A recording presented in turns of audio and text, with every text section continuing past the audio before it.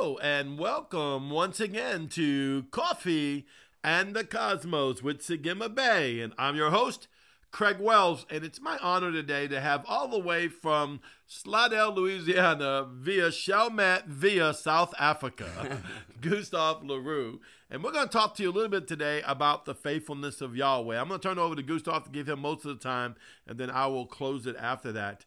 But I want you just to engage with the frequency. As me and my great friend are sitting side by side, I can feel the arcing of the spirit. So anytime that happens, it is an avenue for you to step in. It's an avenue for you to step in. So I want you to pay attention to the words that I'm saying and pay attention to the words that Gustave is saying. But I can feel this frequency coming out of us into the heavens. And that's where you need to go, into the mountain of the Lord, and to begin to draw. What is the well inside of Goosey? What is the well inside of Craig? What's the well that's being produced before you? You know, everyone listens to our podcast and listens to, he's got so many videos, it's ridiculous. You can find them on YouTube. You can find them on his Patreon. Probably, I don't know, hundreds, thousands of videos that will change your life. But I don't want you to just listen to the words. Even when you listen to me, I have faithful followers around the world in 92 countries. I don't want you just to listen to the word. I want you to go into the frequency of it, even if you don't understand it. Go into the frequency of it and allow it to touch your spirit and enhance it and draw it into the depths of Yahweh. So as we do that, I'm going to turn it over right now, like I said, to my great friend, Gustave LaRue. Oh, yeah, by the way, I would not call him Goosey if I was you. Right. How you guys doing? Well, Goosey is my nickname. I'm okay with it. Goosey, Goose, Gustave. But my name in spirit is Banash, the son of fire. And when it comes to the faithfulness of Yahweh, oh my God, this King of kings, this Lord, this majestic, beautiful, phenomenal, glorious entity that we call our God, that we're in love with, that we give our lives to, that we set who we are in motion to overshadow us. We give this God that we don't know, that we don't really trust, because we can't see or touch or feel. And so we have this view of him. We set him in a place in our lives where we have to get to know him. It's not something I can just think of or something I can hope for. I have to spend time with him. I have to see who he is by his character, by the authenticness that he shows me as he engages with me and as I get to know him. Because when I get to know him, I can trust him. When I see how beautiful and how powerful and how much he loves me and cares for me and who he is and his love for me and his complete devotion to me. When I see that, when I see the awe of his beauty and his power and his fire, I trust him. When I trust him, I allow him to literally put who he is into me.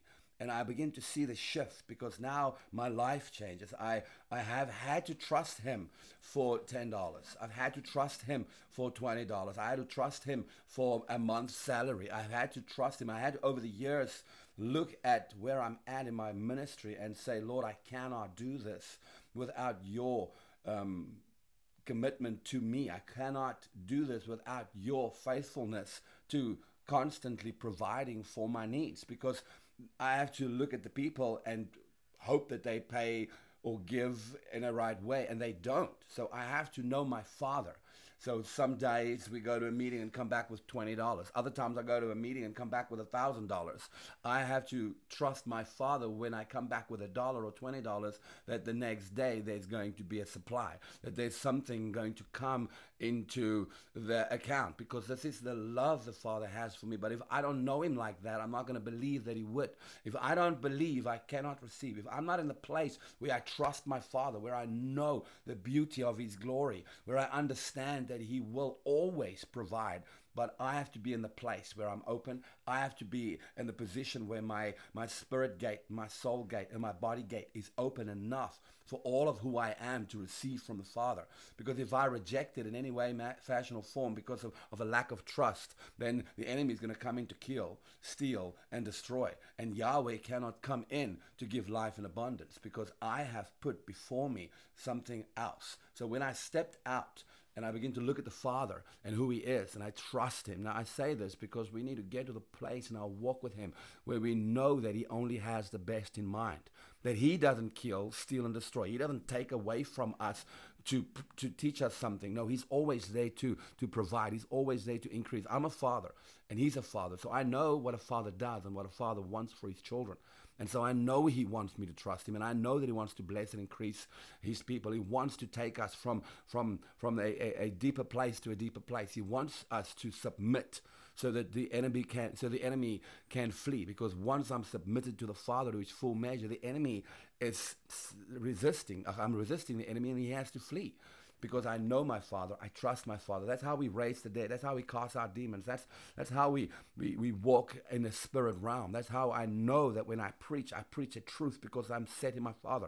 I live in Yeshua. The Yod Hey Shin Vav Hey is my overshadowing glory. It's not out of my own strength. It's not in who I am. Yahweh sets in motion a lifestyle where I trust him because I know him, because I've seen him and I've been with him, and I know how much he loves me. I know how much he cares for me. I know that he has set me in a motion for life, Zoe life, not destruction, not to take from me, but to enhance me and to grow me and to bless me.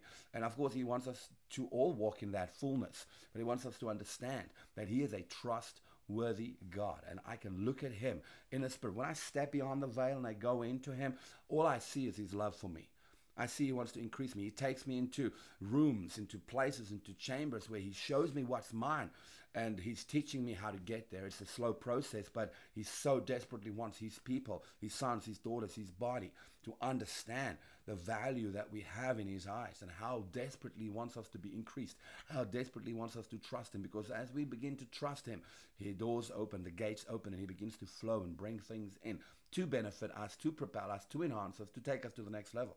It's almost like Yahweh's calling a people to see what it will do for us when we trust him to the full measure that he desires, because all of a sudden all things just kind of opens up and aligns. Now, it might not happen immediately, but the idea behind it is that slowly but surely, as I put my trust in him, all the gates align, all the doorways align, all that which should be in place comes into perfect alignment, and all of a sudden everything that's mine comes into play. Exciting, isn't it? Amen. Okay. Hallelujah.